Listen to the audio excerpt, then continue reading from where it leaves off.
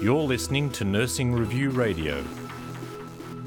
I'm Health Editor Dallas Bastian, and I'm joined by Dr. Shelley Roberts from Griffith University's School of Nursing and Midwifery to discuss her study of a program that allows patients to self-assess and self-monitor their nutrition at the bedside. Thank you for joining me, Shelley. No worries, thank you. You tested an electronic food service system. What does that program involve? What are patients asked to do? So the program involves active patient participation in their nutrition care through self-assessment and self-monitoring. Specifically, patients are asked to self-record their intake at meals using a personal bedside touchscreen.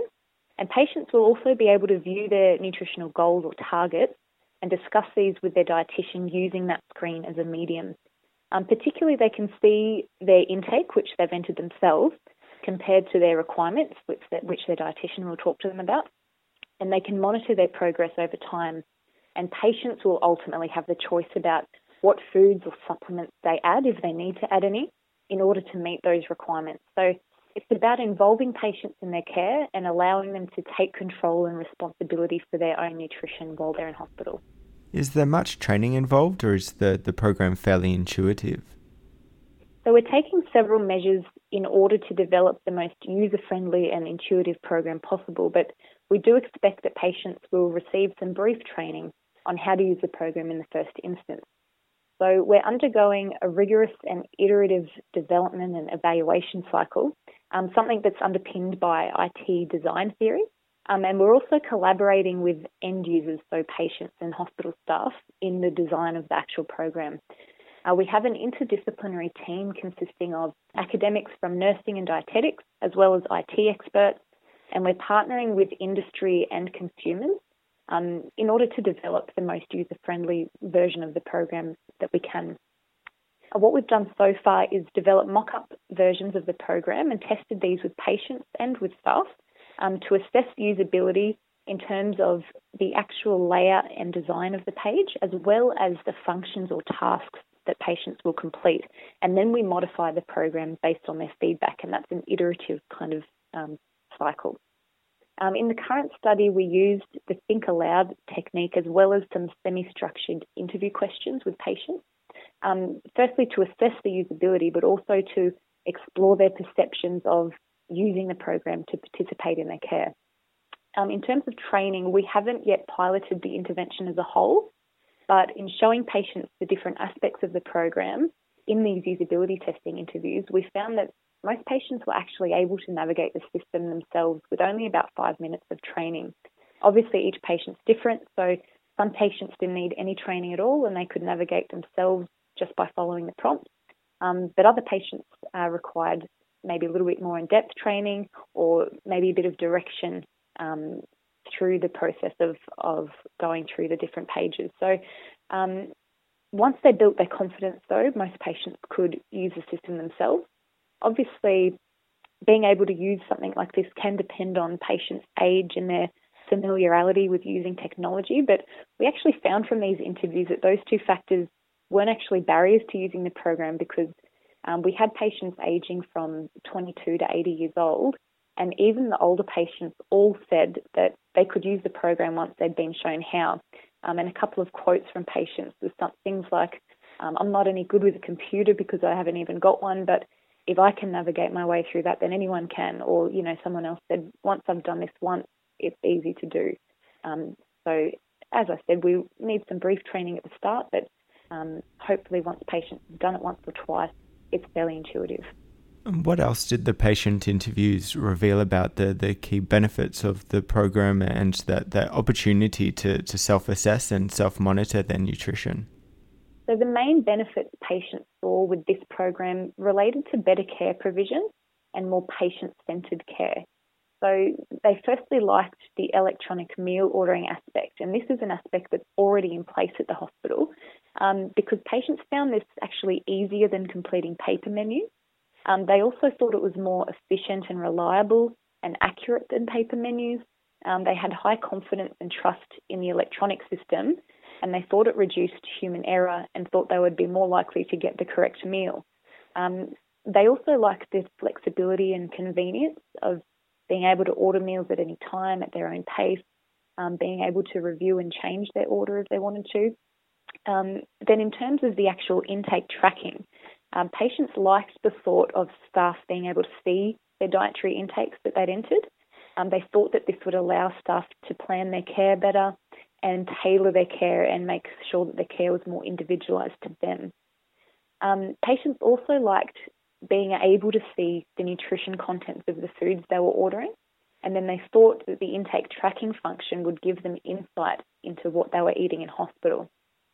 They particularly liked the two-way information exchange between themselves and the dietitian. So the patient obviously would enter their food intake, which the dietitian could see, and the dietitian would enter the patient's requirements or goals, which the patient could see, and then being able to discuss that in conjunction with the dietitian. So that was seen as a benefit to the program. You found that the degree of participation depended on perceived importance of nutrition. Is there a risk that the patients who would benefit the most from the EFS are the same people who aren't interested in engaging with it? And if so, how can that be addressed? So the patients who would benefit most from this program are those who require nutrition input because they're either at risk of malnutrition or they have existing malnutrition. And obviously the aim of this program is to improve energy and protein intake by asking patients to self-monitor and to be involved in their own nutrition care. So in this study and also in previous work that we've done, we've actually found that the patients who do require nutritional input or who are at risk of malnutrition, they're actually highly interested in the program because many of them have seen a dietitian before while they're in hospital, and most of them understand to some degree the importance of eating enough to meet their nutritional needs.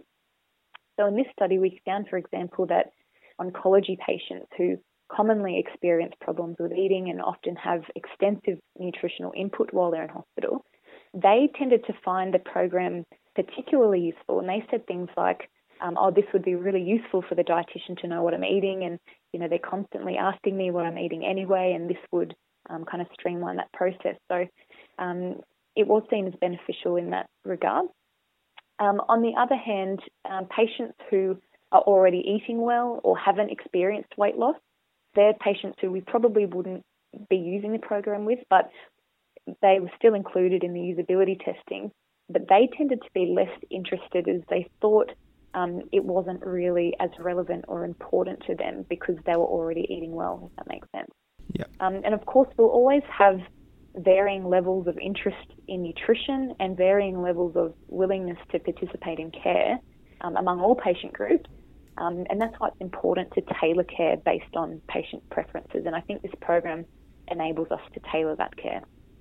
This study involved patients who are able to communicate in English. How would the program work for patients who don't speak English or who have trouble communicating? Would it need to be tweaked, or would it only be applicable to certain patients?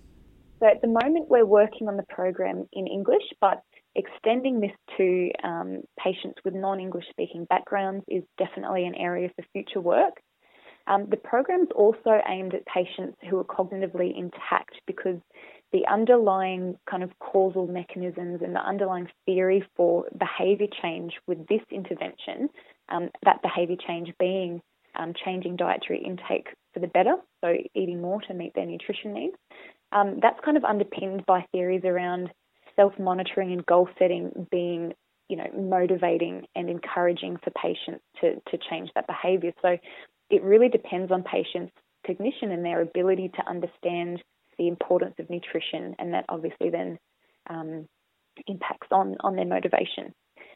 But we do recognise that cognitively impaired patients are those often at high risk of malnutrition. So this is a group who would probably benefit from nutritional intervention, but the underlying kind of the causal kind of factors that work in this intervention wouldn't work for those patients who are cognitively impaired. So we'd have to kind of tailor the intervention in a way that there's avenues for potentially family participation or the healthcare professionals to use certain aspects of the program in order to improve care for those patients.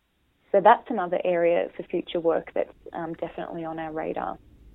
What impact does the fact that the intervention is is technology-based have on patient engagement?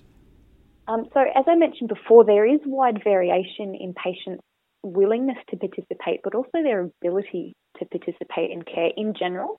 And this goes for using technology as well. So in this study, we actually found that technology enabled participation in many ways from what patients were telling us. So firstly, patients described that this technology improved their access to information. And we know that access to information is a core component of patients being able to participate in care. Another important component of participation is good communication between patients and clinicians.